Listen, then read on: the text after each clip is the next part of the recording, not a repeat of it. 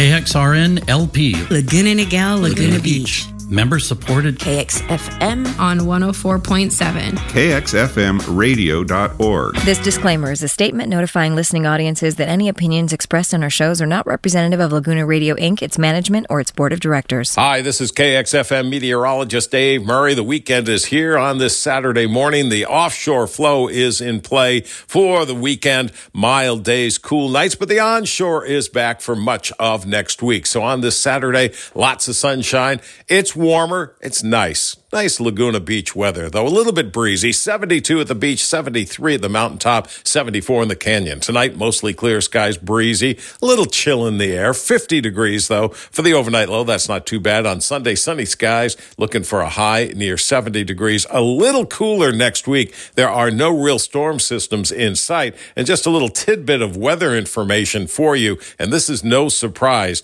The El Nino that has been developing is already starting to fade. It's not a true El Nino. It never has been expected to be one this particular winter. And in time, it will fade back to a La Nina pattern. So that's going to bring some different kind of weather for our winter. We still have some time to watch this unfold. But do not expect this is a typical El Nino winter coming up. It's not going to be. That's my forecast. I'm meteorologist Dave Murray for KXFM. Laguna Beach. Hello, this is Craig at KXFM 104.7 Human Crafted Radio. I'm here every Saturday at 9 a.m. with Rainbow Radio, where we discuss the latest news on LGBTQ interests and discuss on this day in history. Every week I have a special guest and we have interviews. Again, Rainbow Radio, Craig, every Saturday.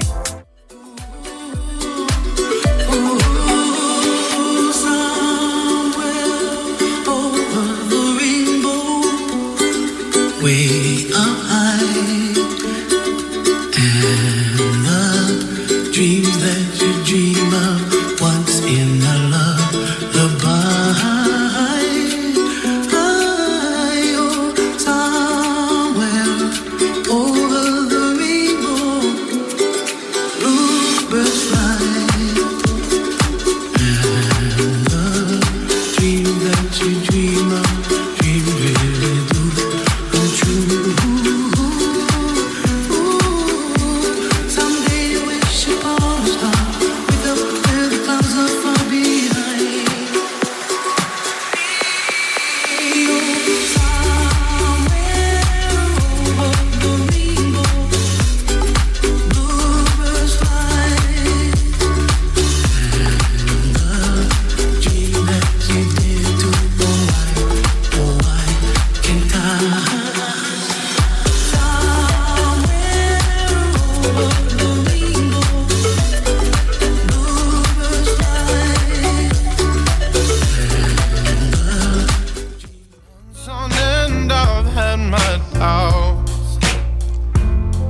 Denying every tear.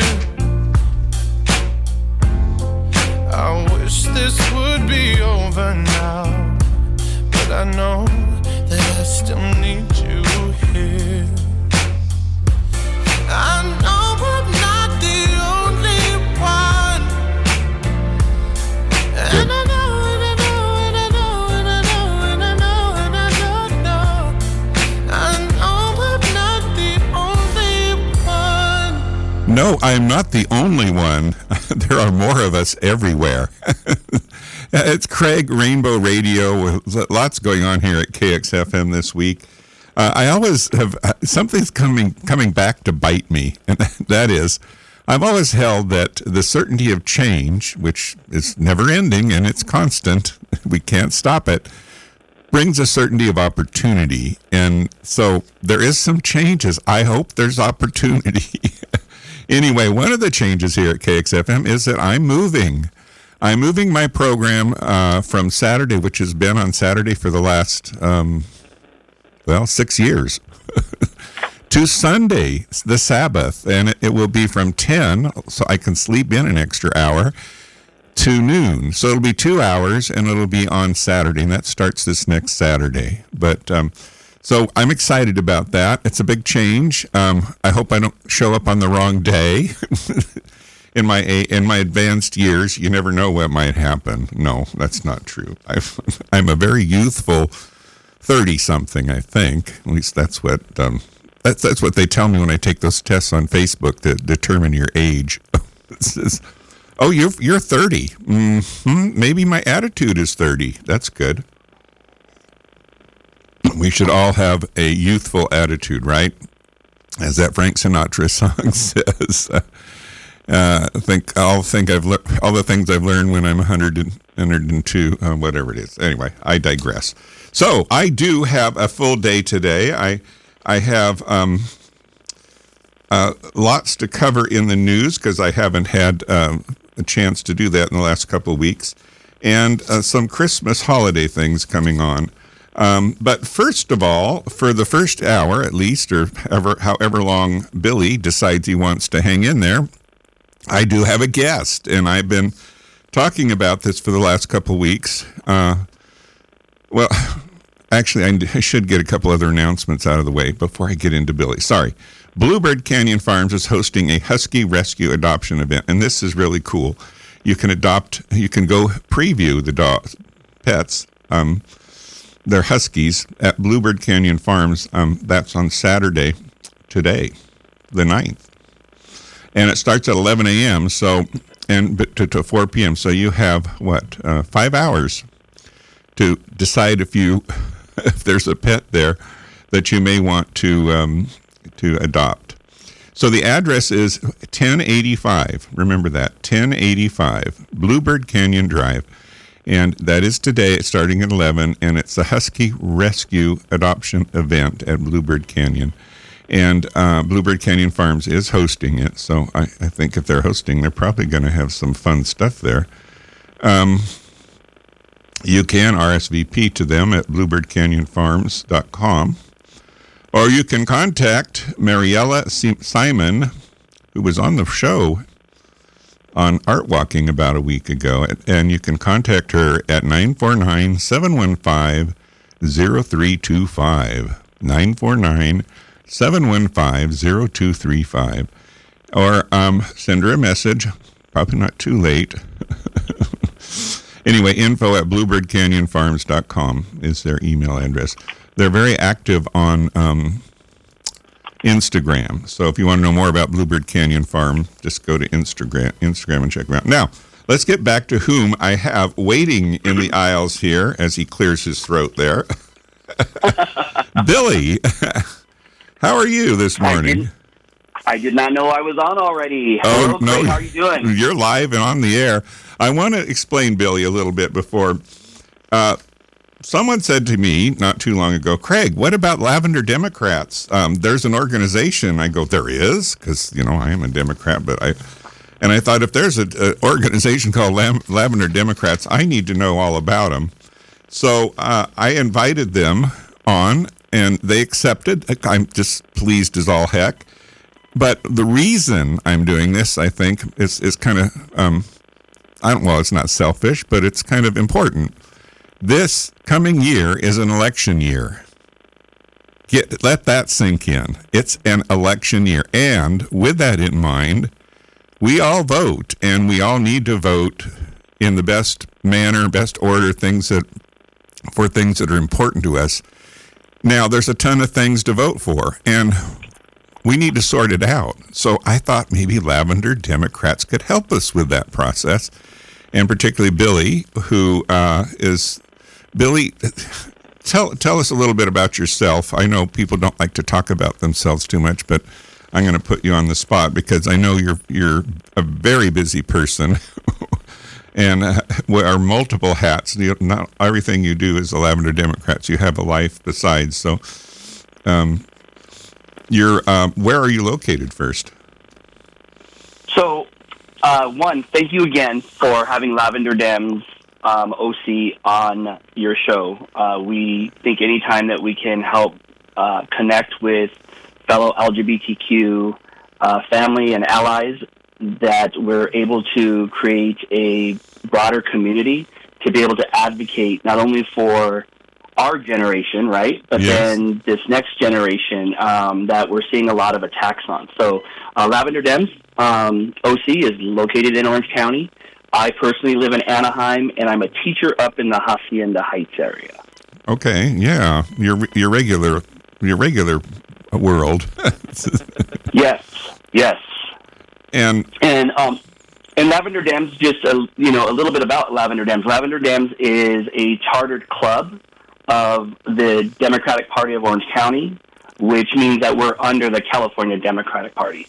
Okay, it's certified, bona fide, legitimate. Yes, we're real. That's great. And how long have you been? So, go ahead, tell us. So I've been with Lavender Dems for a little over a year. I'm their communications chair, and we've been around a few years. We've been going through some changes.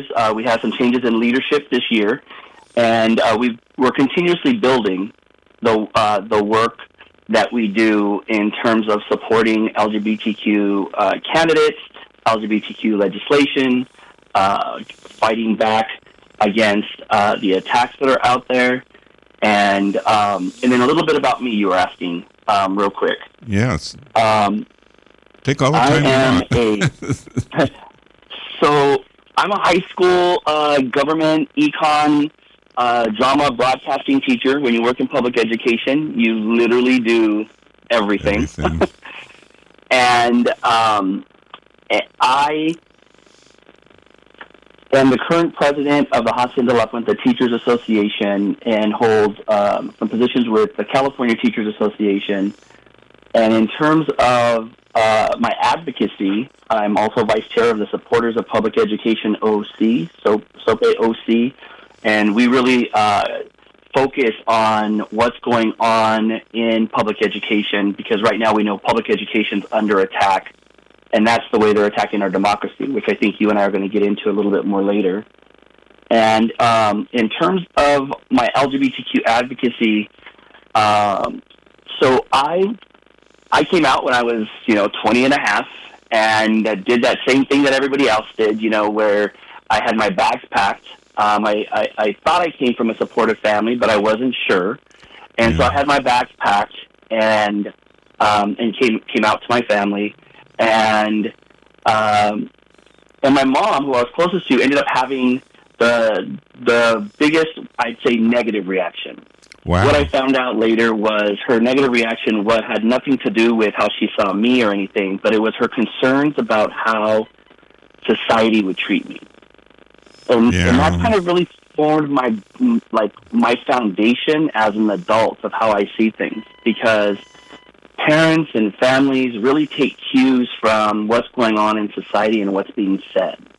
Right. And that's why I'm really concerned about these attacks that are going on now in our trans community, and Lavender Dems is really wanting to advocate and push back on them. Well, as you explained your background, I'm realizing we can talk a lot about what's going on, because you're touching on multiple things, not just politics, but education, and that's a huge one. But go on. I had to interject that. And you bring up a good point, though, because sometimes people say, "Oh, you know what? Don't bring up politics at the table," or I'm not into that politics thing. But my foundation and how Lavender Dems looks at it is that it's not this third person or something that's removed from each one of us. These are things that affect our relationships and our safety, oftentimes within our own family, not just when we're walking on the street. Mm-hmm. When I came out, I had one of my lowest points because I was trying to kind of find my value in this world, and someone suggested about volunteering. And so my advocacy began with AIDS Project Los Angeles. This was in the mid-'90s. This was about 94, 95, near the height of the epidemic, but right before we started to get some meds to mitigate the situation. And at that point, everyone was dying from AIDS. Right, with the death sentence, absolutely. 100%. And so my advocacy work started with AIDS Project Los Angeles, where I was blessed to be able to become part of their buddy program and then lead their buddy program. And what we did is we trained volunteers, and we personally worked with people who were in the final stages of their life, dying of AIDS, and had no family or friends or very little around them. And we didn't want anybody in our broader LGBTQ family to live the final days alone. And so I got to be a volunteer in that program and sit with people in their final months. And then from there, I ran the Death and Dying program over at the Carl Bean AIDS Hospice. My God. I start with that because everything we talk about today, no matter who's out there listening, we have to remember what came before us and what can come again.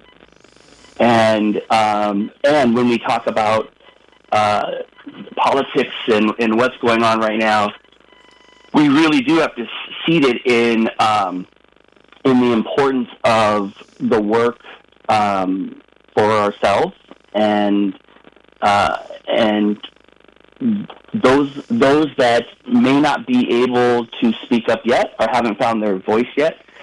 And so from there, I went on to do more advocacy work in different ways, and I'm really excited to be part of Lavender Dems and to be able to be here and have this opportunity through Lavender Dems to help inform. And I should preface this, Craig, though, to your audience. I don't consider myself an expert.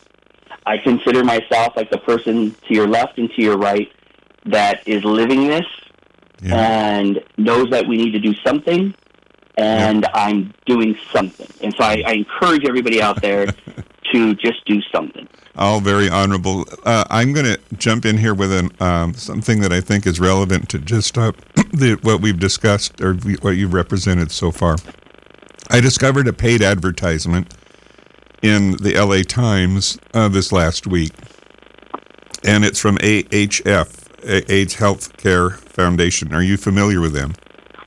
AIDS Healthcare Foundation, yes. They write this open letter. I'm going to read it because I think it's that important. Your coverage of this is, I guess, to the LA Times. Your coverage of the AIDS Healthcare Foundation, AHF, is profoundly unfair. AHS has saved millions of lives and has led a battle against AIDS in California for 36 years. In your most recent article, it does not say that every high-level inspector in Los Angeles has certified under oath that we are doing everything possible to give our tenants a decent place to live. Not long ago, you wrote a front-page article about our medical contract being canceled by the Newsom administration. However, you neglected to write a follow-up story that when that action was ruled unconstitutional by the court and the contract was reinstated. 6 homeless people die on the streets of Los Angeles every day. The 100-plus-year-old buildings we have purchased for $178 million and spent $15.4 million operating and fixing up are the low-hanging fruit to house people immediately. Making the perfect enemy of the good is cruel. What better solution are you offering? You have toured our buildings multiple times and have seen our efforts to make them clean and secure. What is your agenda in attacking virtually every Skid Row housing provider? Your articles have become fodder for the corporate real estate industry to fight our initiative for rent control. They aren't perfect, and we can accept criticism, but you have gone way beyond the pale of attacking one of the largest nonprofits in California while leaving the corporate landlords unscathed. Wow. Huh? What do you... Right. Are you aware of that? I had been following it from the sidelines, and this kind of. So one of the issues that Lavender Dems had planned on really working on, but because of these attacks of public education, so much attention's been focused there. But in terms of housing for our LGBTQ community, When you're talking Right. about 40% of the homeless being youth who've been kicked out of their house, Yes. their homes. When you talk about the aging population of the LGBTQ community that are the survivors through the AIDS epidemic, and many don't have many of their partners who they had when they were younger because they're no longer with us, who don't have the generations of family that are always connected to them, and with the attacks that have gone over generations, many have had either substance abuse issues without any support. There's so many things within the LGBTQ community, and housing and security is one of them. And organizations like AHF have been around since the 1980s and have been, trying to do the work. And I think, with this type of thing, I'm glad that they kind of pushed back on it, right? Because part of it is they're doing what they can with the resources they have, and yet we know that there needs to be more done to support members of the LGBTQ community around mental health, around medical services, around housing, especially around housing and safety for our aging LGBTQ population. Well, AHF they're a healthcare organization. They're stepping beyond typical healthcare as we probably know it, and trying to pick up and help a very bad situation. Correct. And in the process, they're being criticized, which I have to say really does seem very unfair. Someone is doing something, it's better than nothing, and the people that criticize someone who is at least trying are not worthy of much in my book. But I guess having discussed that, there are so many things out there that are so important, Billy, that we really need to share with the listeners today, and I hope we can touch on many of them, because I feel like it's gone back to the days of Anita Bryant and the Briggs Initiative and all these things that I felt were kind of behind us. We kind of sorted out, and there was a new generation and a lot of change, and there is a lot of change, and there's a lot of positive change, but lately, it seems like that some of they're rearing their ugly heads again. If I'm entitled, I've been told I'm entitled to have opinions on the station, so I'll put that out there. Whether people accept it or not, it's up to them. But anyway, there's lots more issues that would be great to talk about, and particularly education. I mean, I guess the Biden administration has put forth I don't know what you would call it, but the gist of it, it's a claim that it is abuse of our youth not to allow them to be able to discuss their sexuality like a straight person would, in our education system, that it's unfair, and they used that it was a child abuse, essentially. And they're trying to change it from that standpoint. And I thought, well, that does make sense. I hope they're successful. I'm sorry I don't have more details about it than that. It was just a passing news article I saw. So anyway, go on. You bring up like the Briggs Initiative, and I appreciate that you bring that up, because that's the point that I was making earlier about why understanding our history is so important, and why they don't want us to be able to learn our history.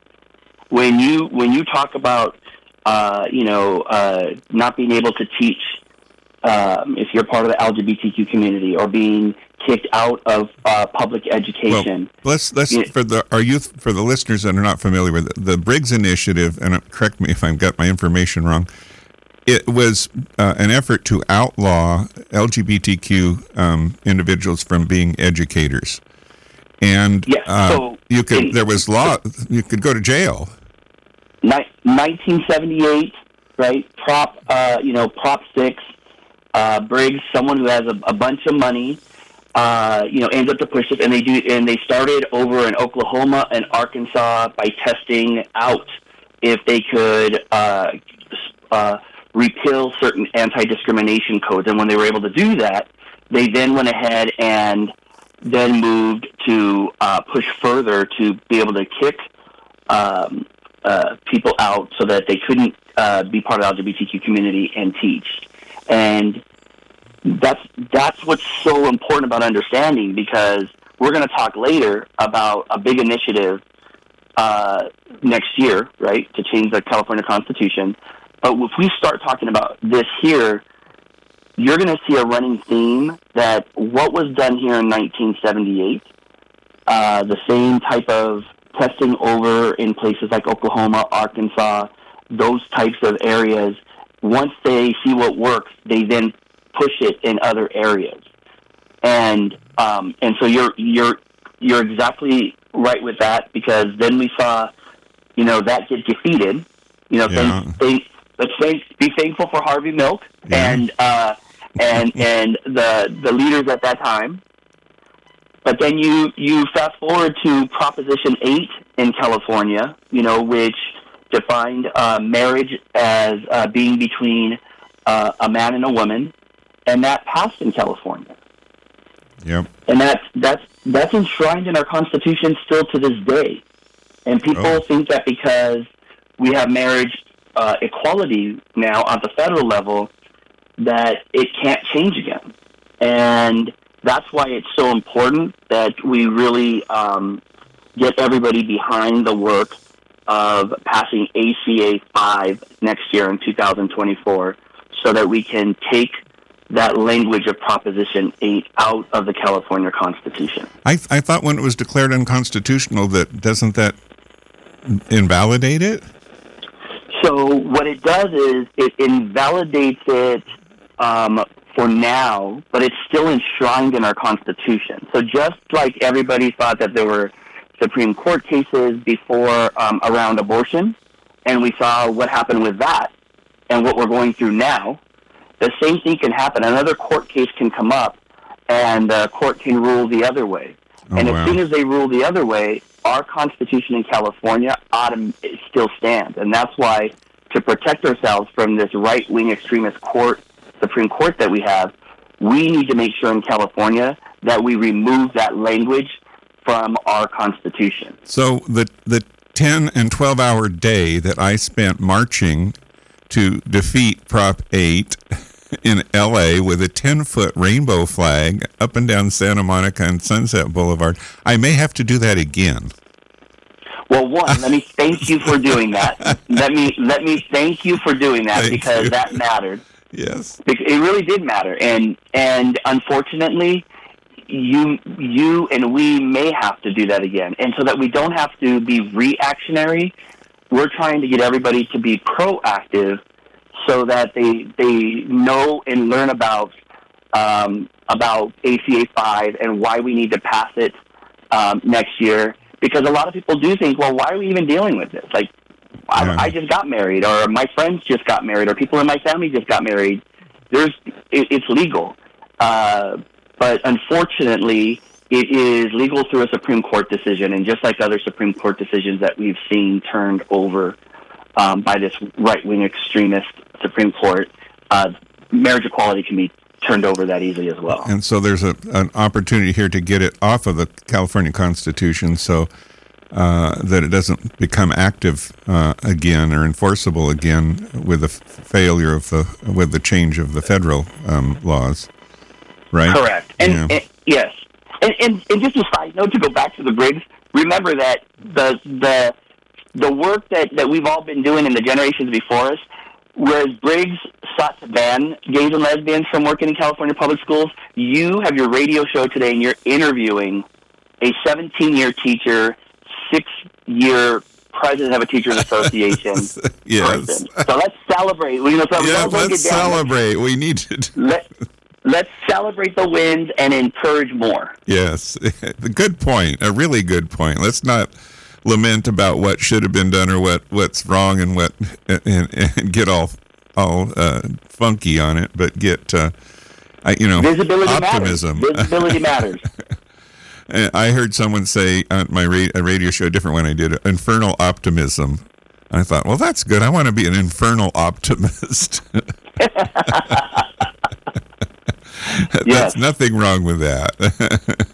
No, not at all. So let's see, where'd we leave off? So bring us forward. So you let's finish your story a little bit more clearly. Where you I don't know, where you got in, decided that you do more than help, which is a horrible thing to do, but help people enjoy their last few days of their lives as best they can, knowing the outcome's really bad, and I'm sure that was a difficult time. I do have some friends here that Sarah Kasman, she was the director of Shanti in Orange County. She's straight and has two daughters, I believe. Wonderful, wonderful person, and she was an educator, but she decided to volunteer, and it was like a flashover for her when she saw what was going on. I suppose similarly to what you saw. And the least you could do is make these people feel a little more comfortable in what time they have, and that just drew her in 100% for about 30 years.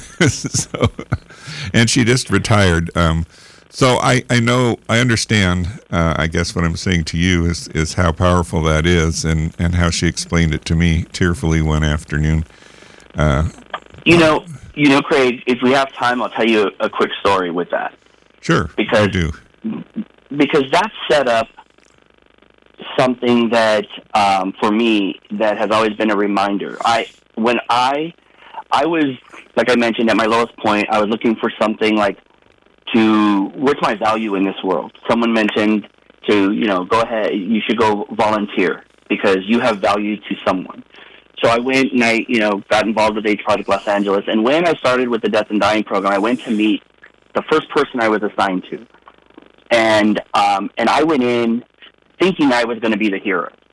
I was going to go be there with them. I was the one that was going to have the answers for them. And I arrived up to this house, and the person's mom, he lived there with his mom only. That was the only family member that was talking with him. And she came out a side gate, and I heard all these dogs barking. It was like a kennel. It sounded like a kennel. Oh. And she called me through the side gate, and as I walk in, there really was a kennel. It was like lined up with dogs.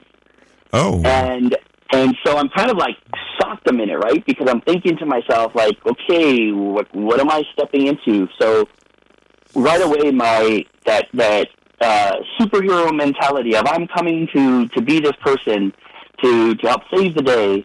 I was kind of taken back a minute, and she says, my son's in here, and she opens this sliding glass door, and there's this living room, like filled with furniture and everything, and I'm trying to look around, and in the middle of the room is a hospital bed.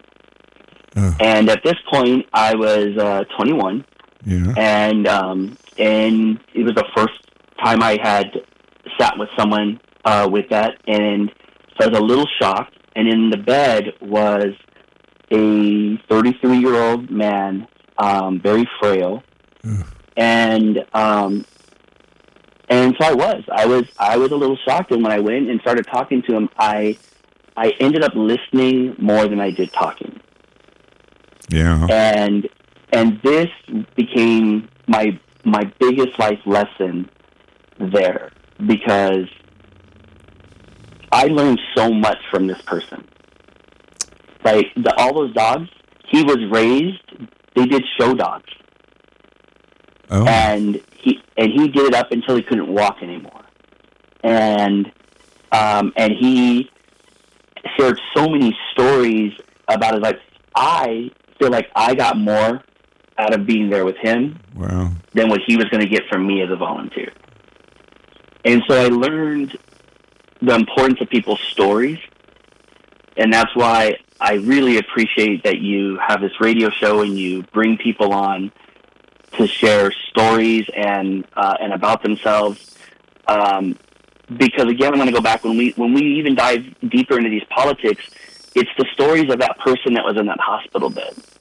Yeah. It's the story of the 21-year-old that just came out and didn't know if he'd have a place to live, and then thought that he'd go be a hero, but found out that he didn't know anything about his community being LGBTQ of what he thought he did. That, being part of our LGBT community was more than going to a club. Yeah. And so,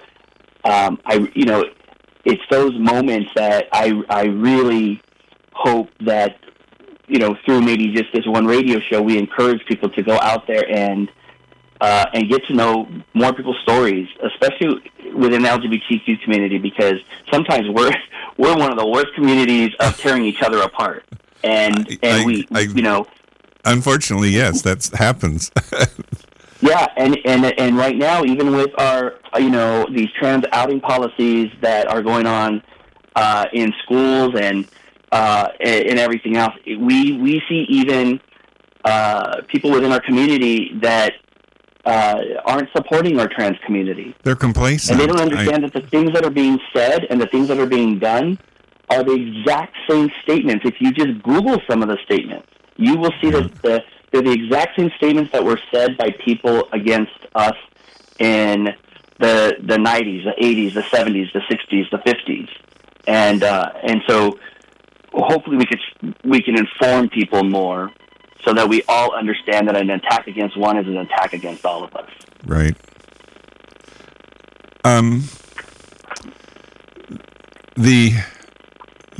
Years ago, was probably 8 or 10 years ago, a physician, a doctor that had been very proactive in San Francisco with the early AIDS issues and saving lives and doing what he could, and he lived through it and I don't know, I think he was straight. I don't think that it was important, but he was retiring, and there's all this criticism. Is it over? Why are you retiring? And he said, one response that he said was just really stuck with me. He said, I see people in the primes of their lives realizing that with the disease, they have a short number of days left. I've seen people, and the meds had been around for a bit, live more of their life in that year or two that they have than I see other people that have never lived their life and they're 80, 90, 100 years old. And he said, from that, he said, I want to live my life. I value every day I have. And I don't think it's selfish to think of myself at this point in my life. But it just put it all into perspective for me. I felt like, when you realize the fragility, is that right, of life, that it also is empowering and makes you realize that it's important to do what you can when you can. I don't know. I had to toss that one little observation in there that, I agree with you 100%. And I've listened to some of the shows that you've done, with some of your guests, whether it's Kane Durham and Pride at the Pier, whether it's Alex Mohajer. It really is about how you use your life, and that's why Lavender Dems is really trying to inform and create a place to where people can come together, learn more, but at the same time do something. Yeah. Right? Take action. And to understand that, and again, I'm going to keep going back to history. I'm a history teacher, so you're going to keep hearing me going back to history. But again, the AIDS epidemic became what it was because our community was not important enough to be focused on. So in terms of medical treatment, medical research, it wasn't until it infiltrated the upper class, straight, white community that all of a sudden money was put in. Yeah. And in this Death and Dying program, I saw that turn. I saw from 94 to 98 where, people were dying alone.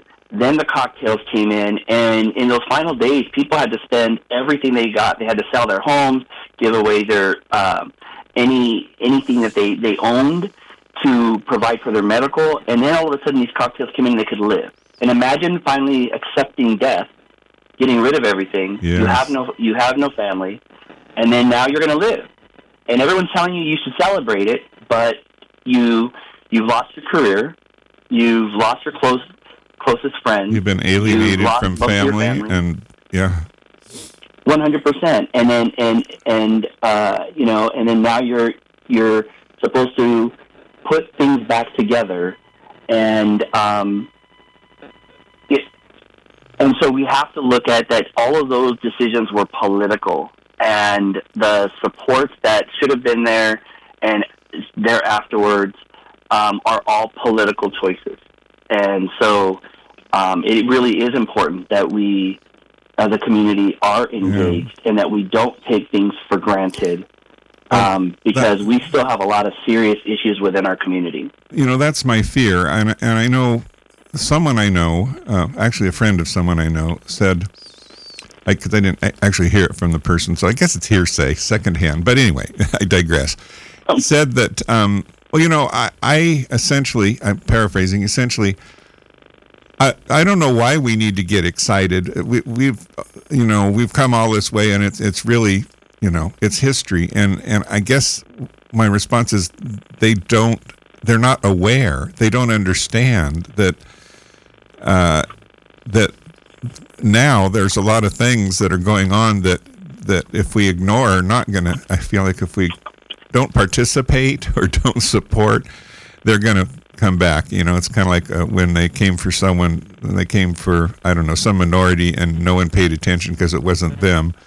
Then eventually they come for you, and so that is my concern right now. And on another topic too, I did have some dear friends, couples that lost their spouse, their husbands, to AIDS, and yet their window was open to the new drugs that saved their lives, and they're cheated too. I mean, I know one guy particularly.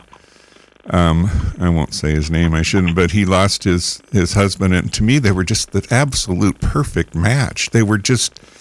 It was designed in heaven, their relationship, and very, very positive, very, very good, and he lost his husband.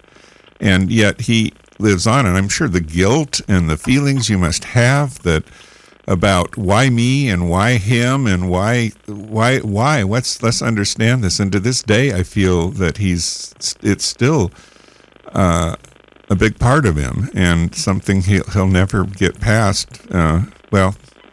He's dealing with, and that's so real. It is so.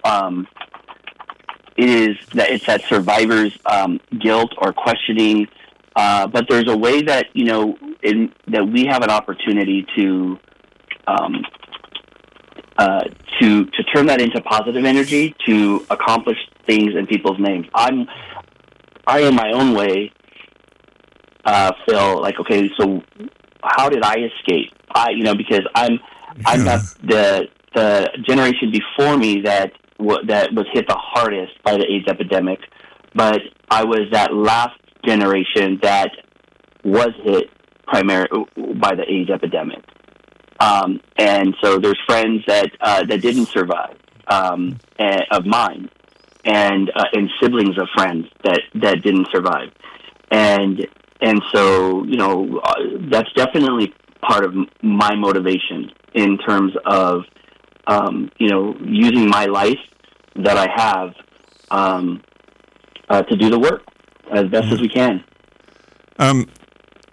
Thinking of our listeners out there, and I always like to think that when I do a program that perhaps I may change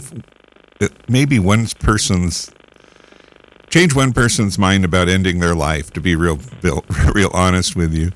And that it does get better. And I know probably for you, when you saw this devastation at, what was you 20 years old when you went on your first visit? Yes. And for me, when I was 14, thinking I should take my life because it was not worth anything, I never dreamed I would be hosting a radio show in a little beach city in Southern California that was on the topic about being proud and being who you are and being honest with yourself. That was the farthest thing from my mind. So it does, right, Billy? It does change, and it does get good. And those listeners that are out there that are thinking maybe that's, what am I going to do? I'm going to lose all my friends. And the important thing is be nice, be kind to yourself, and be truthful with yourself. And there's nothing more, well, that's very important. I won't say there's nothing, but it's very important. And Craig, I appreciate you saying that so much, because when I've presented on some of these school board attacks, the banning of books, the banning of the pride flag, things like that are going on, right. I always begin with the statistics within our community to ground the importance of the work that we're doing and the topics that we're talking about. What you bring up that people have faced back then is the same now. I'll give you some facts for your listeners. Sure. LGBTQ youth are more than 4 times as likely to attempt suicide than their peers. Well, and that's probably all we know about. I just think there's tons of them that... 100%. Yeah. So let's take that. With these numbers that I'm about to give you, let's take that this is all we know about. According to the Trevor Project, 1.8 million LGBTQ youth of the age 13 to 24 seriously consider suicide each year, which means at least one attempt of suicide every 45 seconds. Oh, my God. The 2022 survey of LGBTQ youth, so this is a survey of the youth themselves, found that 45% of LGBTQ seriously considered attempting suicide in the past year, and more than half are transgender and non-binary youth. Wow. And I could go on and on with statistics, but I always like to end with this right here, because the right-wing extremists have then flipped it and said, well, they're doing this because that's why we're saying that being LGBTQ is wrong. And so I want to state this fact. Documented, LGBT youth are not inherently prone to suicide risk because of their sexual orientation or gender identity, but rather they're placed at higher risk because of how they are mistreated and stigmatized by society. So I want to repeat that. Yes. It's because they're at higher risk because of how they're mistreated and stigmatized by society. Remember that story I told you about my mom? Yeah. My mom did not have the reaction because she didn't love me. She didn't have the reaction because she didn't understand what it means to be LGBTQ. She had that reaction because of her fear of what I was going to face in society. And when we see these attacks and these school board members now that have been elected and are on the dais and making perverse statements about LGBTQ people, including youth, even when the youth go to the mics, this is why Lavender Dems has really been working to get out to these board meetings, to the Orange County Board of Education meetings, to the supervisor meetings. Anytime these topics of banning a flag, of banning a book, of trans outing policies, because we want the youth to hear a different message, not just the people in the dais, but we don't want the stigmatized, these statements that stigmatize people to be what lingers out there for them. Right. So damaging. I'm going to share some of my naivety. In about 5 years ago, I started I managed just to help out. I could have, I didn't get paid a pittance, but a small bar here in Laguna Beach. And I would hire, people would come in and want to work, and I hired him. This one young guy came in, very attractive blonde guy, and he worked at Trader Joe's, and but he wanted to work at the bar part-time, and so he did, and pretty soon he was full-time, and he quit Trader Joe's. And I guess his parents questioned him because they want to know where he's working now. And he was living at home. He's like 23. And in Orange County, a lot of 23-year-olds are living at home because it's just so terribly expensive to be on your own. Correct, yes. Uh-huh. So we all soon found out that he got kicked out of the house because they discovered he was working at a gay club and his sexuality, and my heart went out to him, but I know, because I felt like they still do that. I mean, that was what my response was. Parents still do that, and I'm thinking, well, how naive is that? Of course they do, and this is in an area that is really, in Laguna Beach, really very liberal and very, accepting of diversity, and yet that happened. Unfortunately, many people at the club helped him out, and including, I gave him a sleeping bag and a mattress, so he had something to, wherever he was, he had something, but it was shocking, and I guess, again, my naivety. And the other thing I've learned too is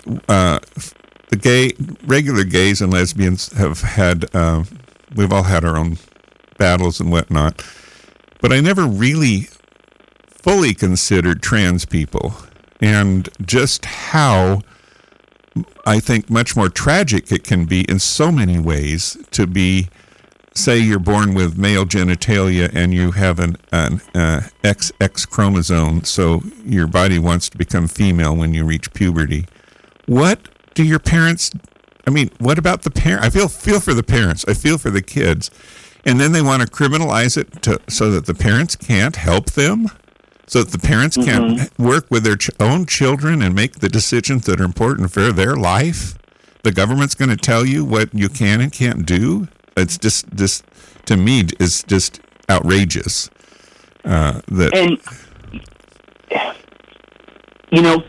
We've heard this term out there, right? We're in a fight for our democracy. Yes. And we really, really are. And it's so important that we help people to understand what we mean by that, because the attacks on women, and this is why, that Supreme Court decision that changes women's right to their body autonomy and their right to make their own medical decisions. We're seeing right now what's going on in Texas, right? With just that female, the woman who is her health is at risk, and she finally gets the judge approval, and then within 24 hours, the appellate court then allows her to. Then after that, you have the Supreme Court of Texas right now who just stepped in again, and you had a Texas AG who said that he will prosecute the doctor that helped her, even though she had permission from the appellate court. That latest news I wasn't aware of. I'd heard it up to the point where she they said, yes, you can go ahead, and that the fetus was essentially dead in her. So again, that's already changed. And the point that I was going to make with this is, when I mentioned about marriage equality, how easily a Supreme Court can then change that, people did not think they were going to do anything so drastic around abortion. When we look back in history, the one group that they first tend to go after are women, because if they can control the women, right, which we all know right now, the majority in this country are women, and if they all voted, they literally could win and direct the state of our country. Nothing's worse than a woman scorned. Listen, if they're coming after them this hard, if we think that we're safe as an LGBTQ community, we're not. And when we start to allow them to pick us off one by one by making our trans siblings the other, then shame on us, because exactly what you said. First they came for, then they came for me. And that's the hard thing to get people to understand, because when we have someone running out there that's the leader of a party that is literally talking about being a dictator and has already proposed plans and, while president, tried to implement plans, I don't think people really understand the conversations that had gone on in the Trump administration around public education in the LGBTQ community. And their plan is to take what the civil rights movement did at the federal level to integrate schools and to basically use that to reverse things in the states, because now they're not able to win elections by proper elections. And there is a plan there, and people don't really understand that we are voting to save our democracy and to save ourselves. I think the thing I remember Cheney Sr. and how I, especially during the Bush administration, was just I didn't go along with it, and war is another whole topic. But Liz is the chip off the old block, right? And then I would vote for her, certainly, over any other Republican out there, because I think she's a woman, and she's the conscience of morality when it comes to the Republican Party. While she believes in a lot of their issues, and she's voted for a lot of things that she think are probably different than I would vote on, she's the bottom line is she believes in the Constitution and the morality. And if that would prevail, that's great. I appreciate you saying that, because I am in the middle of her book, Oath and Honor, right now on the audio version. Oh, cool. And I am telling you, it is scary as hell. Oh, and then she identified the Speaker of the House, not even knowing he was going to become Speaker of the House. And, exactly. Yeah. That's why I'm telling you, it is scary. It is scary because these people that are in those positions are there with a purpose, and it's not. I always look. It's beyond just Trump. It's beyond. Oh yeah, Obama said that years ago. He said this is not a new thing. This has been coming, and it just happens that Trump is at the center of the vortex, I guess. And everything, and listen, we all know this, right? Everything takes money. There is so much money behind these attacks on women. There's so much money behind these attacks on our LGBTQ community. There's so much corporate money there. And their goals to destroy public education, their goals to destroy public institutions, they have been things that have gone on throughout the beginning of our country. Yeah, go ahead. I want to come back to money, but I have to do one thing here real quick. This is KXFM 104.7, Laguna Beach's only FM radio, here in Laguna Beach, a station identification, and it's KXFM 104.7. Had to get that out there. Money. No, that's great. Money. People, there's this, I want to go into another direction a little bit here, but Elon Musk has been, he's says some things that are probably, I find, I got to wonder about. However, let's take this into consideration. What is one of the biggest industries, global industries on Earth? What might that be? Defense? Well, no, it's bigger than defense. It's the oil industry, the fossil fuel industry. Yes. It is the biggest industry in the world. Okay, it's not necessarily the biggest, but one of the other major biggest industries in the world is transportation. Mm-hmm. That's whether it's jets or whether it's truck transportation, or it's all has to do with, and shipping. It all has to, so those are huge industries, global industries. They affect every economy in the world. Along comes a man who uses technology, and all of a sudden, in a very profound way, he is upsetting both of these world businesses, these world economies, the economy of the oil economy, the fossil fuel economy, and transportation industry.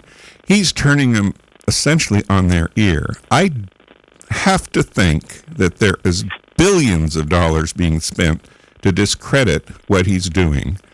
He got in there before they thought he was a joke and would never have do what he's able to do, and he's doing it. And now he's into communication and medicine, and he. Like this comment about Israel, he essentially said The Jews have been persecuted all their lives, and they do things to try and mitigate it, which I understand and they should do. But he was cautioning them about the money that they were giving to organizations that not all of them seemingly really supported fair treatment of the Jewish community, but instead fueled anti-Semitism. And that was his comment about that they should be cautious. And it got totally turned around where he was criticizing the Jewish community. No. Maybe he was cautioning them, but that whole thing got turned around. And I think that there is tons of things, if you dig any deeper than what's on the surface, you see that this person, they can't attack his technology and his science and his brilliance with all his companies and there was 2 million applicants for 30,000 jobs with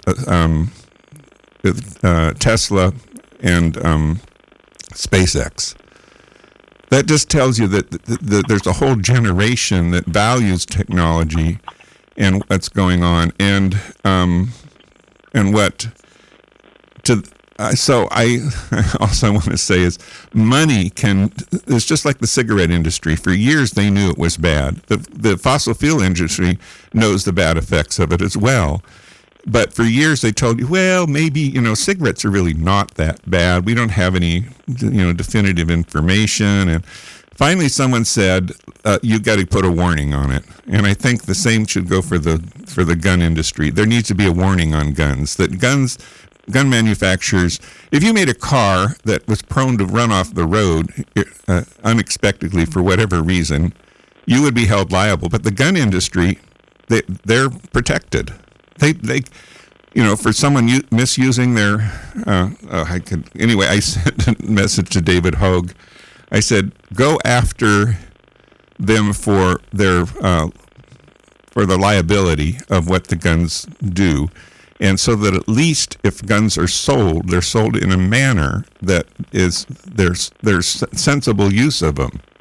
That's a start, and that's what's happened with cigarettes. Now cigarettes got all the warning labels and even menthol. I digress. You're getting me just too stirred up this morning, Billy. Listen, that's my job. So your job? that is my job as a communications chair for the Lavender Dems, is to get people fired up, to find those issues that are important to you, and to want to go do something. And we have our priorities, and we have the other issues that we're trying to support, but. Yeah.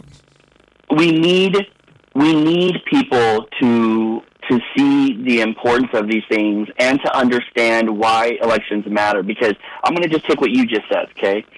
The gun industry. Yeah. The gun industry, you hit it right on the head, right? Is that the ability to sue them out, right, through liability, right? You want to make that then the liability, but U.S. law protects them from being sued. Exactly. And why? And that should be unconstitutional. Right. And that though, that point is so important for your listeners to be able to hear, because what that tells us is there are ways for laws to protect people. And we know that because with money, corporations are able to use the law to protect themselves. Right. From lawsuits and so that they can make more money. Yeah. So we're the ones that vote, though. So at the end of the day, if we talk to our friends, our family members, if we show up, if we're not the external personalities, show up, and maybe you're not the person in the front of the line holding the pride flag. Maybe you're not the person at the microphone at the school board, but show up and take up space in that school board room. So there's one less hater that has a chair. Show up at the location where the pride flag is being unfurled, so that the people who are holding the flag have more support with them. Or do like Alex. It can be that easy. Or do like Alex and run for the U.S. Senate. I mean, for the California Senate. Alex Mohara. Yes, step up and run. But Yeah. I also understand that people disengage from politics when they don't see themselves as running, or when they don't see their personalities as being able to engage in the conversation. So we also want to create space for everybody. If you're not that person to run, you're not that person to go speak. Or like here at City Council, I've shown up for many reasons at City Council here, but just to have a group of people take up seats, I like that attitude. Just even if you're just taking a seat in the room, that's important. It's really important. You know, it makes a statement. So, yeah. Yeah. Well, you know, and this is, and we've really, because we train and help people to give them different ways to be involved. Because what we hear from a lot of people is, hey, you know, I would like to be involved, but I don't know what to do. I don't have a lot of money to give. I don't have a lot of time to give. Well, that's something I'm not that person to speak. We should focus on in what time we have here today is, I guess, some very basic nuts and bolts things that listeners can do. It suggests that listeners can do, because I do think democracy is at risk. And 100%.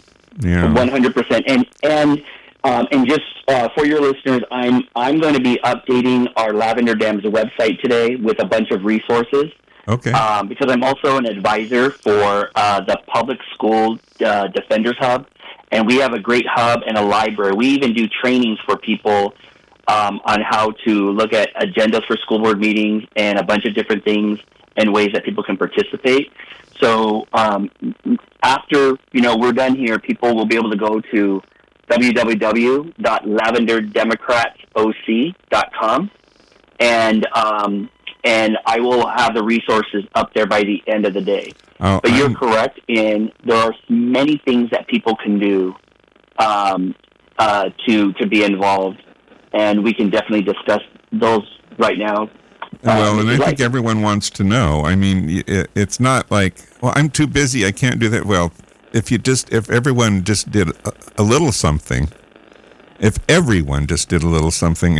could change the tide a lot.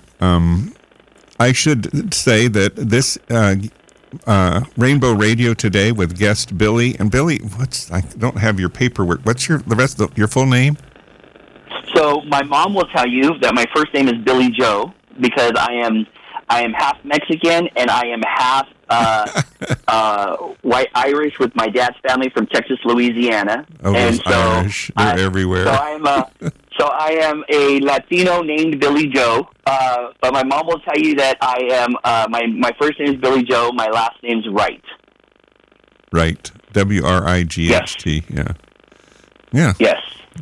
And so we're here with Billie Joe Wright, who is very proactive in the Lavender Democrats OC right here in our own Orange County, and has a lot to share with us this morning about what we can do as an organization or a group, loosely netted group, whatever, to protect democracy and basic human rights on multiple levels.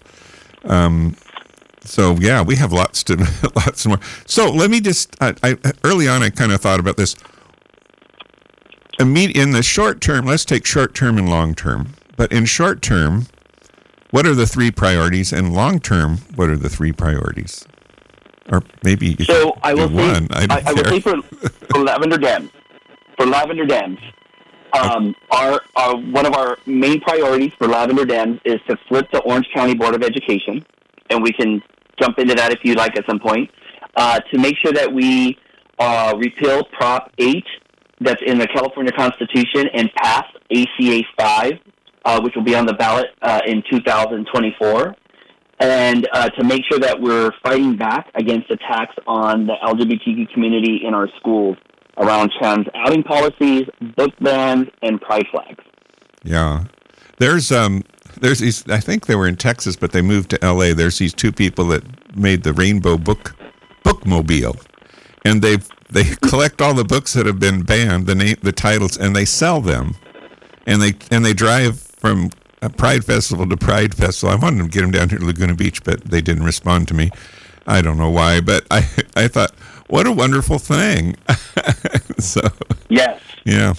Anyway, that's some of those in-your-face kind of countermeasures do help, right? Oh, totally. So, okay, so that is some immediate concerns. The big picture concerns may be hard to articulate, but I'll put it out there. I'm sure the top one is protecting democracy, but that I guess that's the overriding part. But there's subparts of that are priorities. I assume. Well, you're 100% there, because when I give you our priorities, so we're talking micro, right? We're talking Orange County. We're talking within California. Yeah. But the macro on the priority is defending democracy, because it's all related. Yes. Yeah. There's a reason why the Republicans are attacking public schools.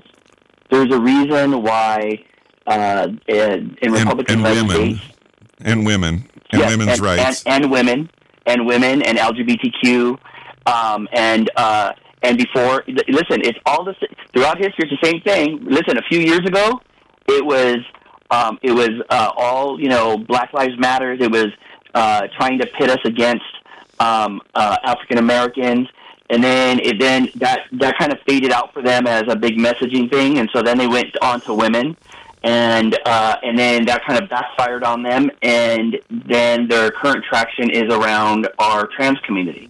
Yes, and there's a reason why the Republicans are on their hit list are our public schools, because what they do is they practice this in Republican-led states like Oklahoma, Arkansas, Alabama, and when it works and it spreads beyond an extremist community, they then take that and model it elsewhere. And that's why now, and it's scary, look at how far, they've done a lot in California. So for California being a quote-unquote blue state led by Democrats, they've done a lot around education and banning books here in this state.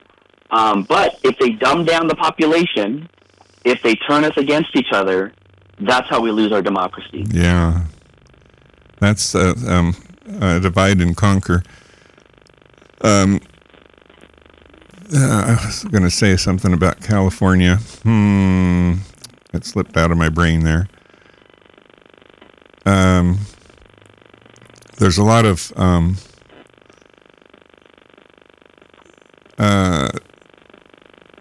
since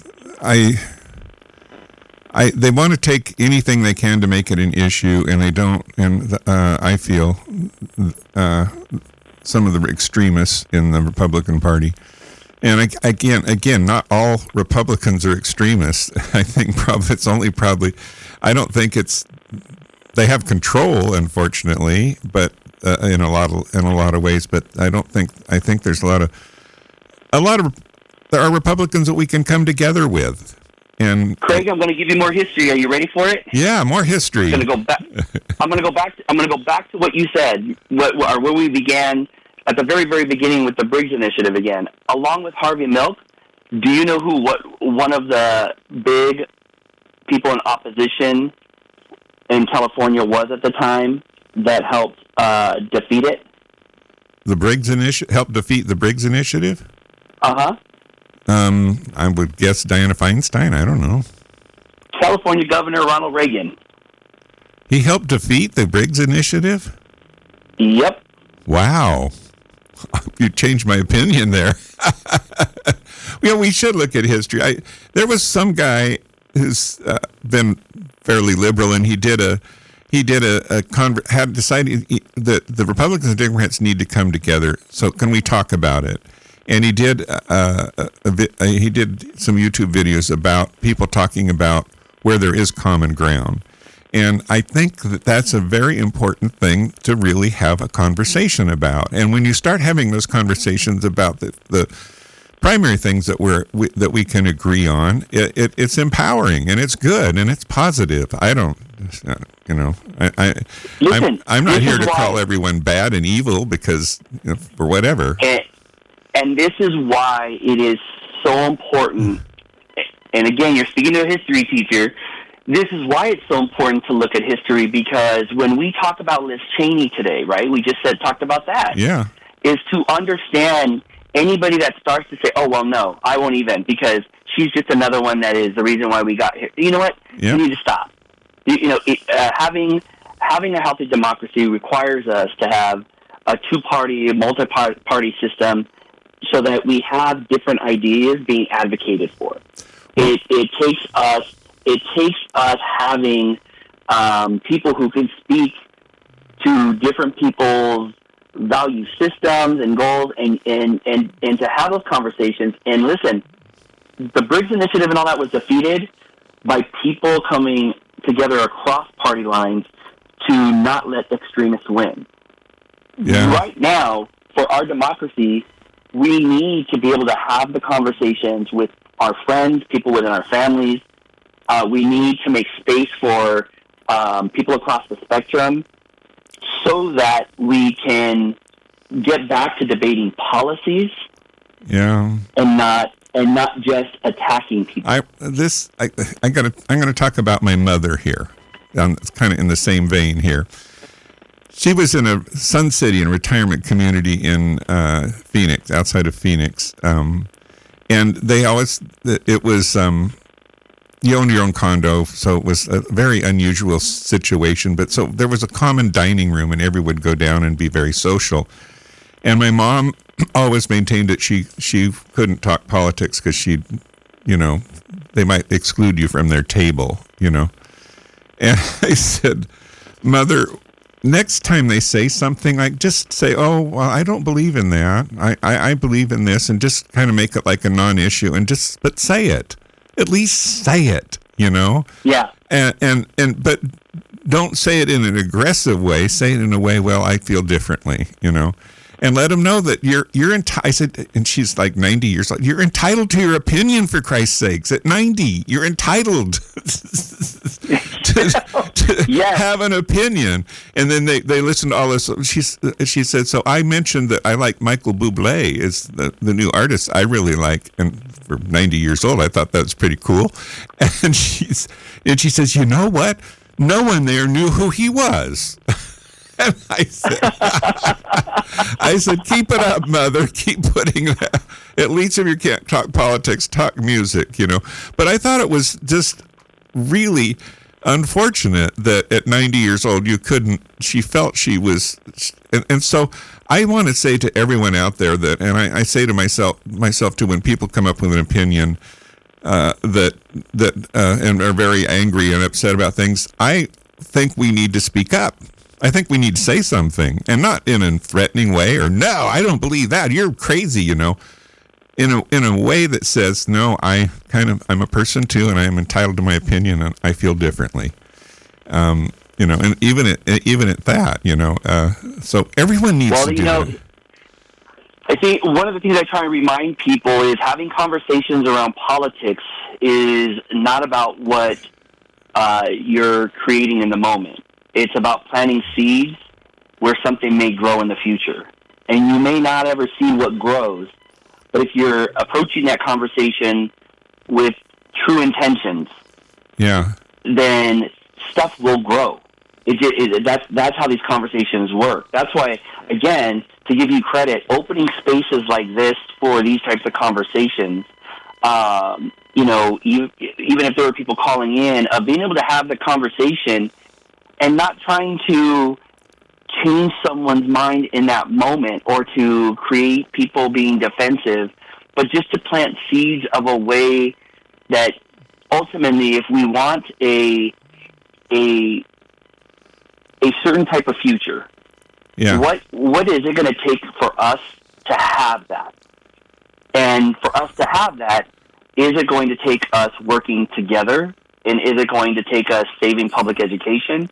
Is it going to take us having a democracy to where we still can have right and the ability to have these conversations, because we're seeing fascism take hold, where again we're trying to pull books out so that you can't hear and know what to learn about your history, to learn about each other, to find value in your history. The blacks came here on full service cruise line ships. You knew that. They were, they're trying to change history. Listen, and the thing is that would be one of those things that you could sit there and say, no, that's not really happening, right? But yet we're talking about that happening recently in terms of a presidential candidate like DeSantis and them saying this and pushing it. Yeah.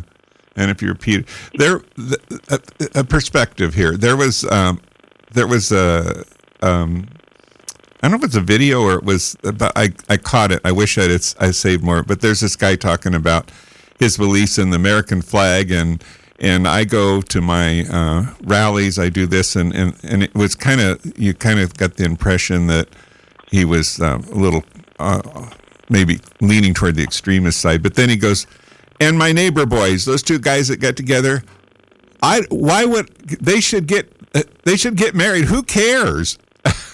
It doesn't bother me. And I want to say, yes. It's like what really matters to you. I mean, I get so irked when people have to take issues with other people's lives that don't affect their own, and in a way that's very damaging and less than understanding. Liz Cheney said that she has a history of voting anti-LGBTQ until she came to a point in her life where she rethought it, and she's admitted publicly that she now supports gay rights and equality in that regard, where she didn't before. And I think that she's willing to admit she changed her mind. How about that? Listen, we don't, again, even within our own LGBTQ community, all agree on everything politically or how things should or shouldn't be. And, what you're looking for is some type of intellectual integrity, people, that respect each other's, right to exist. Like, can we just start there? Exactly. That would be a primary good first step. Yeah. Just can we agree that there are facts and there are lies? Can we agree with people's right to exist? Can we agree with that we should all be able to feel safe? Listen, again, I'm going to go back to as a gay child growing up and then coming out. I didn't feel safe, walking around holding hands or anything like that. And my partner and I have now been together. We'll be 21 years in May. Wow! Congratulations. Thank you. And but do we walk and hold hands when we're out and everything? Not really. And people always ask me, they're like, well, why? And I said, because part of it is it's so ingrained in us as we were growing up to be safe. And now my youngest brother is also gay, and he's completely different. 10 years younger than me, different generation. Like he is outer than out, and has always been from day one. And with his partner, holding hands, public displays of affection, and I love it. But growing up, for me in my generation, in my area, it was ingrained in me, and it's just natural that when my partner and I are walking, we just walk. It's just how we are for both of us, and it's okay. It's okay to just be each of us who we are, how we are, but to understand how these things out there that are being said really do affect our kids because they affected us. And to this day, being at my age, even with all the advocacy work that I do, you would think that with me going to school boards and me going to different places to speak and to present and everything else, you would think that I would be the one that's outer than out. I am outer than out, and I'm very visible.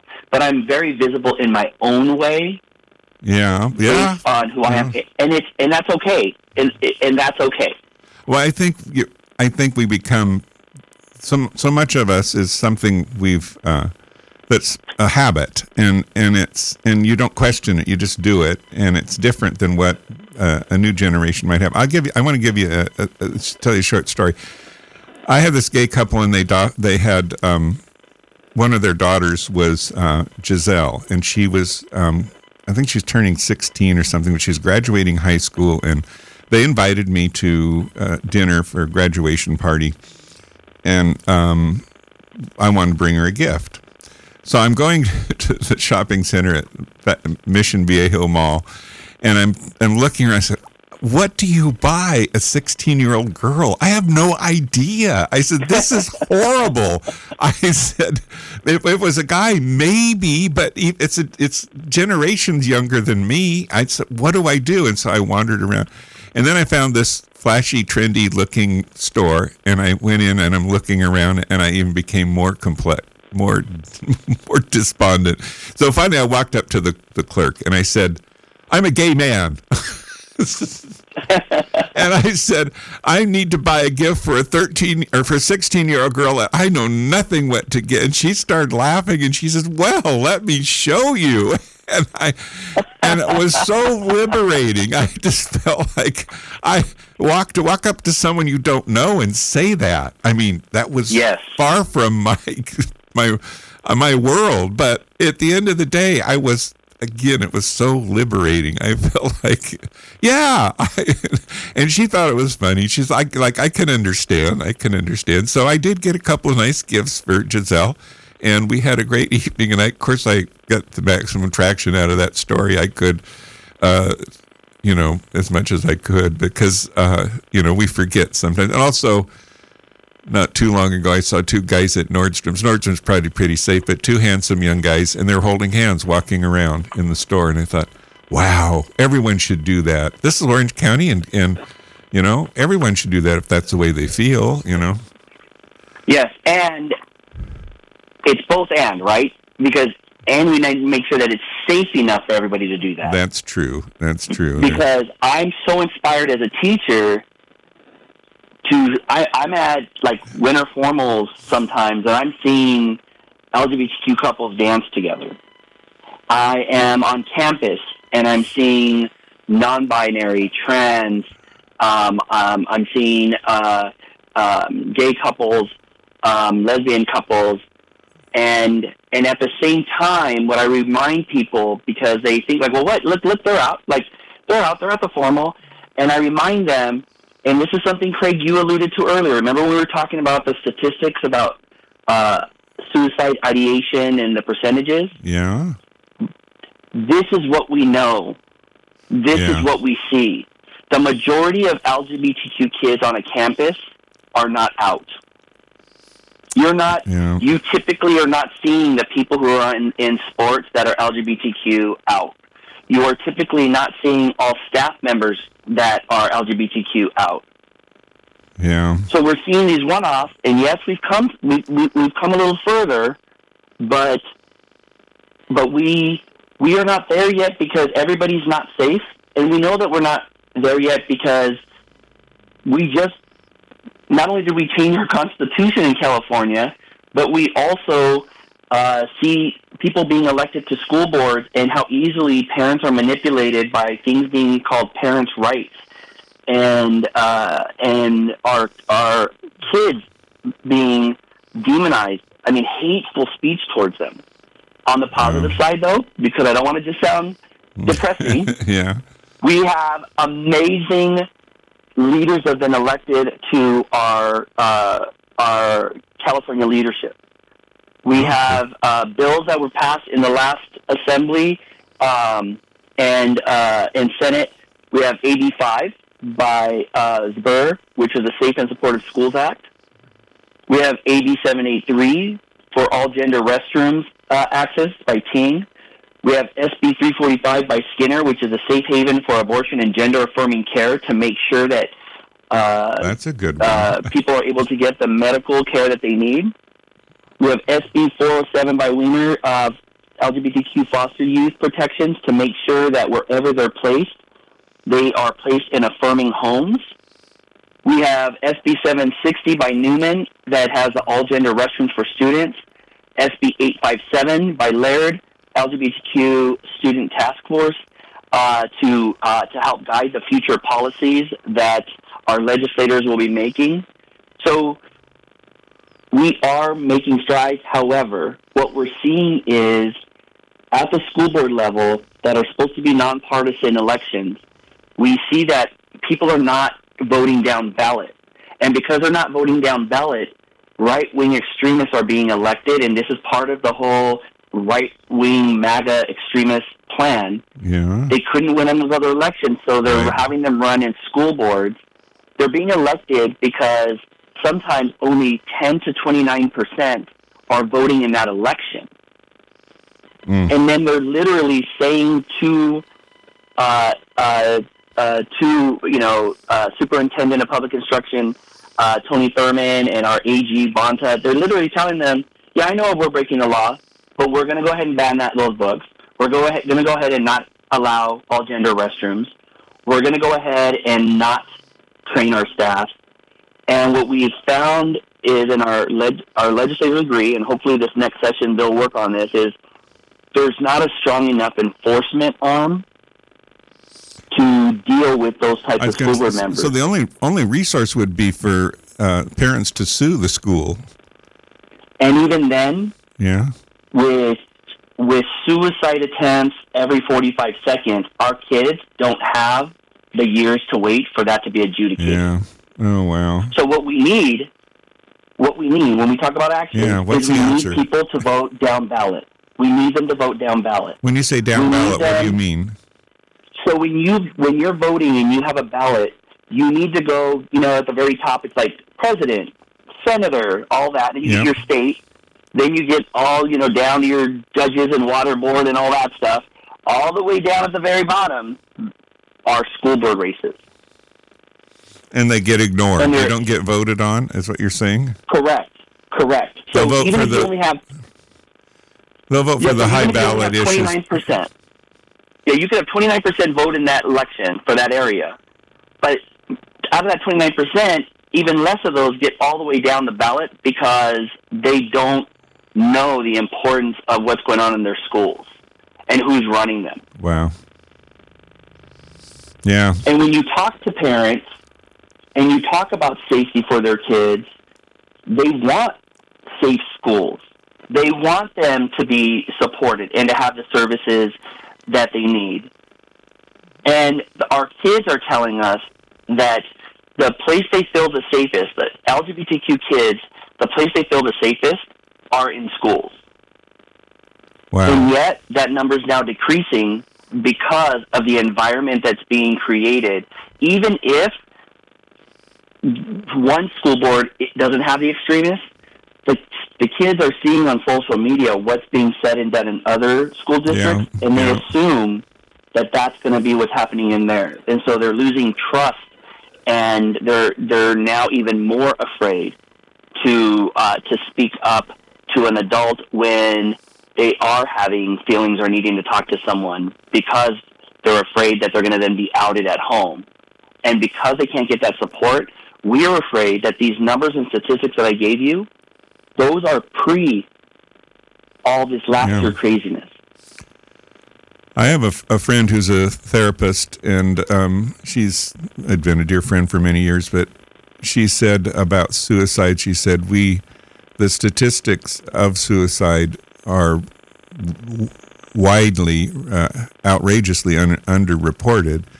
And she said, that I will take an example here and said that too often motorcycle accidents are not really accidents.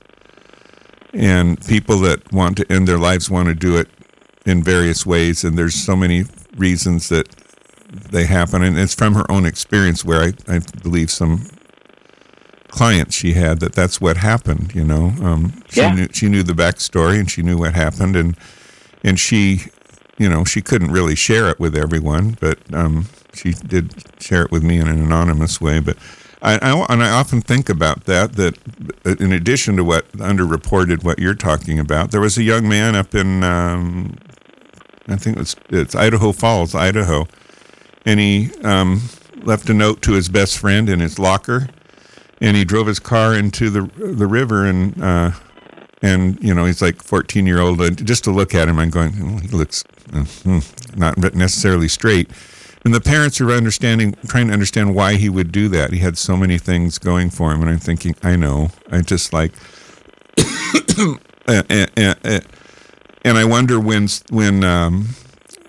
gay youth are vulnerable to what they call the cyber attack, where they recently a young high school kid that was on the football team committed suicide after they were going to out some pictures that he'd sent to some people that he thought were girls that were, in essence, India. There were some guys in India, I have to say that, but they were extradited to the United States, and they're facing charges, murder charges for him. But they told him, go kill yourself. Yeah, you're not worth it. You should just kill yourself. And he did. And because he was going to be, these pictures were going to be published on social media. I have to wonder how often that happens to gay people. The vulnerability. It's like in the military. Excuse me. They said they didn't want him in the military because they were too vulnerable to blackmail and all this other stuff. Well, if you put them all in the military and they're legally there, then that just negates any risk, right? That they could be outed, So what's the rationale there, And it comes back to what you said about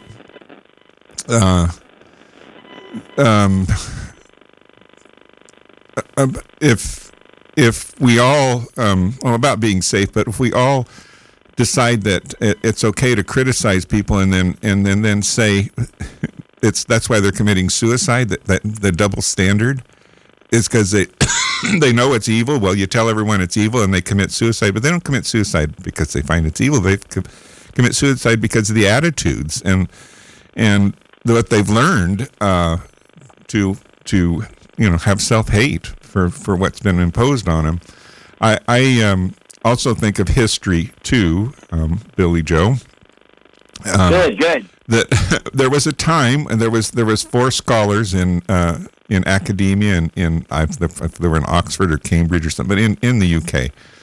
And this was in the late 40s, early 50s, I guess, somewhere in there. And they all got outed for various, and they all had tragic lives. And one of the survived, they all got, their lives were destroyed.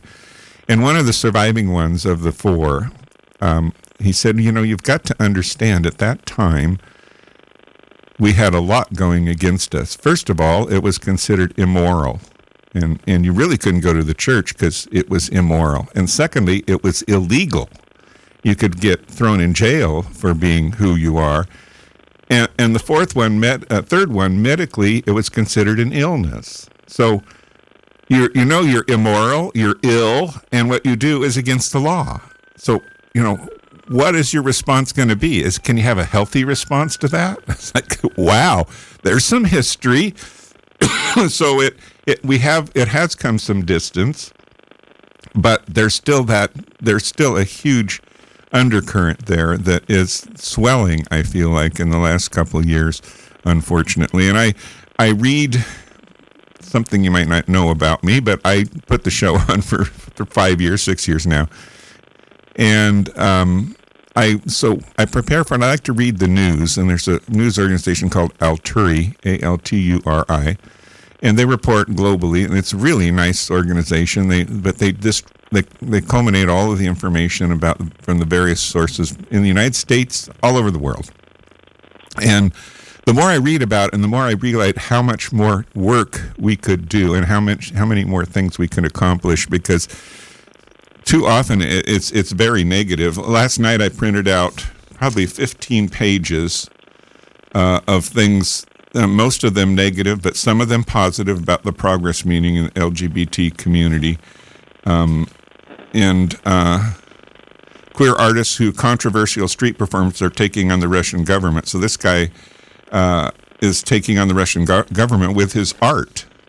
And probably he'll disappear. I don't know. Police in Moscow raid gay bars after top courts LGBTQ. They name them an extremist organization. Now they can raid bars and throw them in jail in Russia. Countries that criminalize gay sex are impeding fight against AIDS. The UN warns. It's Argentina's Milei, M-I-L-I-E or E-I. A threat to LGBTQ rights and gains. He's modeled after the Orange Man.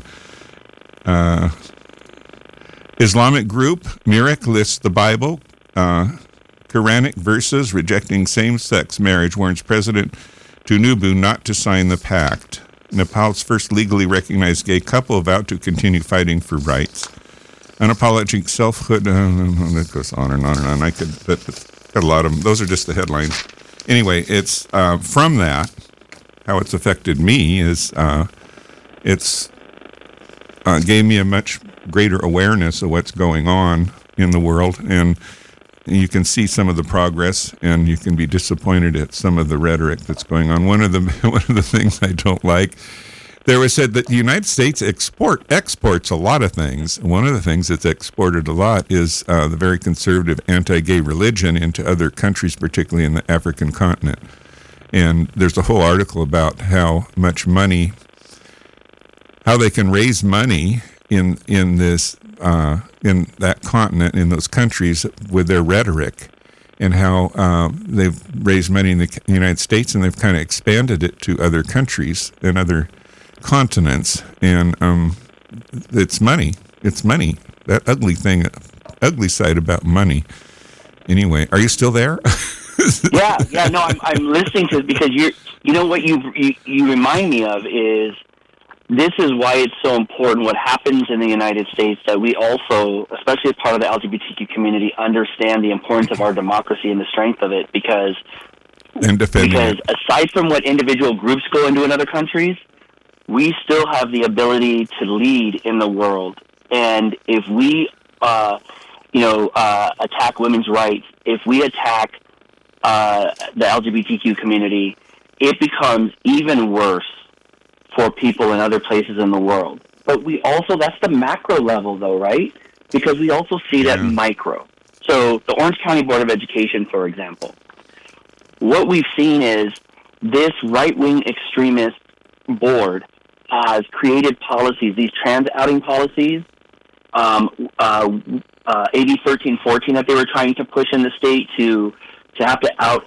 They passed a resolution in support of that, just so that they could model and push that out to other districts in Orange County. And then some of those board members then went around to speak there, so that parents would just hear like, oh wow, here's the county board trustee coming at our local board to speak on this, so they must be right when they're talking about parents' rights.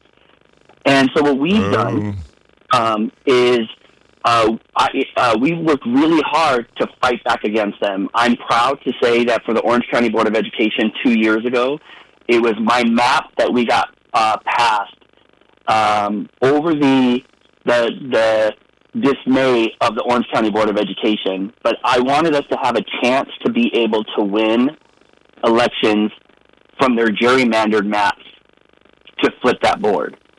So we literally had to speak to the map, had to go above them to the county committee. For 2 years, they've been fighting it. We've won every court case, and they even took it up to the state and appealed it as recently as October, and then finally gave up. So this March, we have an opportunity to flip the Orange County Board of Education. And this is so important because even though they don't direct every school board in the county, their presence and their visibility and the things that they say and they do, and then when they go around with their titles and speak to different groups, they're spreading hate. So we have a map that we worked really hard, and it was my map that got passed. We've recruited candidates that are pro-public education, pro-democracy, and are pro doing what's right for kids and students. And so I want to do my quick plug because I want to make sure that people know when they go to the Lavender Dems OC website that I will update later today that we have Beatrice Mendoza in Area 1, we have Nancy Watkins in Area 3, and we had David Johnson in Area 4. We've created a huge coalition to push back against the charter industry and the corporate money that these hate groups are being funded by. Wow. But that's a micro level so that we don't make it so big and say, you know, the United States' importance in the world, because that's so true. Yeah. But if we start closer to home, we can see how by flipping this board, we can change what's being done across all these other school boards and then encourage people to vote in their local school board races as well. I think that's one. I got to say, Billie Joe, I'm just so grateful that you are here today, and with our conversation today, I want you to come back again and again and again, if you don't mind, especially as we near some of these milestones in what's going on in the local politics, and kind of a rally call as we get close to vote dates and stuff. I think that would be great. I am so appreciative of this space that you've opened up. Like I said, I'm the communications chair for Lavender Dems. I believe in the work that we're doing, but I also do work with other groups, focusing on education and our LGBTQs. And so anytime that you want to open up space for us to try to either inform on specific topics or have general conversations around this, I would love to come back. And I want to remind everybody, please, please, please make sure that you vote in the 2024 elections. March, some of the races are done in March. Like this Orange County Board of Education, it's one and done in March. It's not March as a primary and then November. And so we've got important elections in March that we've got to turn people out on. And then we've got the November election, and we need to make sure that we fix that California Constitution by passing ACA 5. And Craig, you're a blessing to our community. Thank you so much for opening up this space. Just for the listeners, what is the contact for the URL again for the Lavenders? So it's www.lavenderdemocratsoc.com. .com, not .org. .com.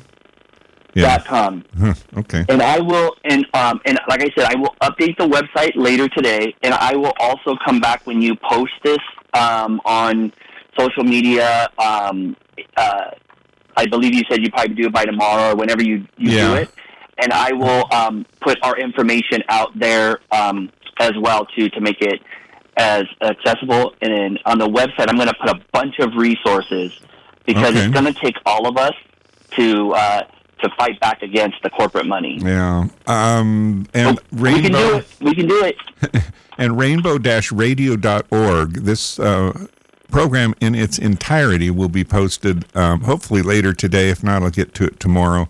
I got a busy day ahead of me, but I will post it on the website there. You can listen to part of it, share it.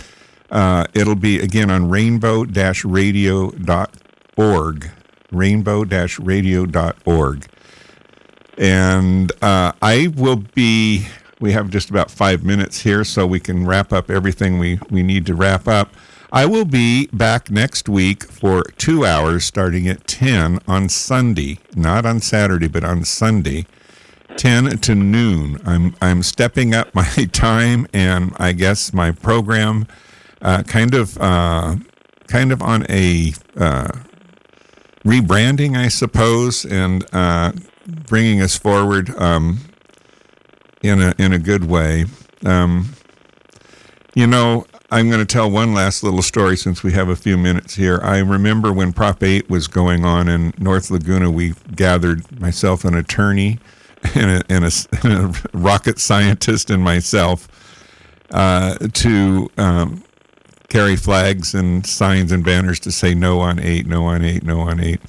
And throughout the afternoon, cars would pull over, and some of them, a lot of lesbians honked and gave their thumbs up as they drove by, but one or two would stop and say we're going to hell. But by the most part, it was very positive. So we're standing there, and as we are, there's an apartment building behind us, and about 6 young kids with their skateboards and saggy pants and whatever else were coming around, and they had heard the horns honking, and they saw us standing there, and I'm thinking, oh no, what's going to go on here? And my friend, the attorney friend, the guys go, what's going on, man? You know, and my attorney friend says, well, we just think that gay people should be allowed to get married. And I thought, oh, that's a bold thing to say to all the. And the kids turned to each other and go, well, yeah, of course. Like it was just no big deal. It was like, oh, they threw their skateboards down and went on. It was like, in other words, it was like a non-issue. Of course they should get married. If that's what they want to do, big deal. And I thought, oh, that feels so good. At least there's some allies out there. But I say that because when we talk about all the things that are going on, we need to keep that energy going. We need to keep that attitude so that it doesn't take a few steps back, because to me, that was so refreshing. And I felt... Craig, I know we have 1 minute. Can I just add something? Yeah, absolutely. I want to make sure that I make this point. I am so inspired by this younger generation. They are actually more activists than even some of our community back in the 60s and 70s, because they've been emboldened and they've seen what it feels like to actually have rights and be out. And so we are in a good place, and our youth are there for us. They are ready to fight. We need to just make sure that we are backing them up and we are in the fight with them. I want to also thank our Lavender Dems board who does all this work, because I'm here representing everybody. We have co-chairs Isabella Rubio and Boomer Vicente, our vice chair Justin Massey, our treasurer Sean Thomas, our secretary Julie Stowers, our political action director Daniel Arrea, and our membership chair Denise Penn, because and member at large is Stephanie Wade, who I know you've heard her name on your show a lot. Yeah. But I just want to tell you that it takes all of us together. And again, anybody that's out there, please find some way to get involved. And if you're not sure how, contact me through Lavender Dems, and we'll find a way to get involved. Thank you, Billie Joe. I got to go. KXFM 104.7, Laguna Beach's only FM radio, Rainbow Radio. I'll be back here next week. Tune in at 10 a.m. on Sunday. Thanks again, Billie Joe. It's been a wonderful, inspiring 2 hours we've been at this. We had a lot. Do an hour, but I appreciate you, so thank you. All right. Thanks again. Everyone have a fabulous day on this Saturday, December 9th. 2023.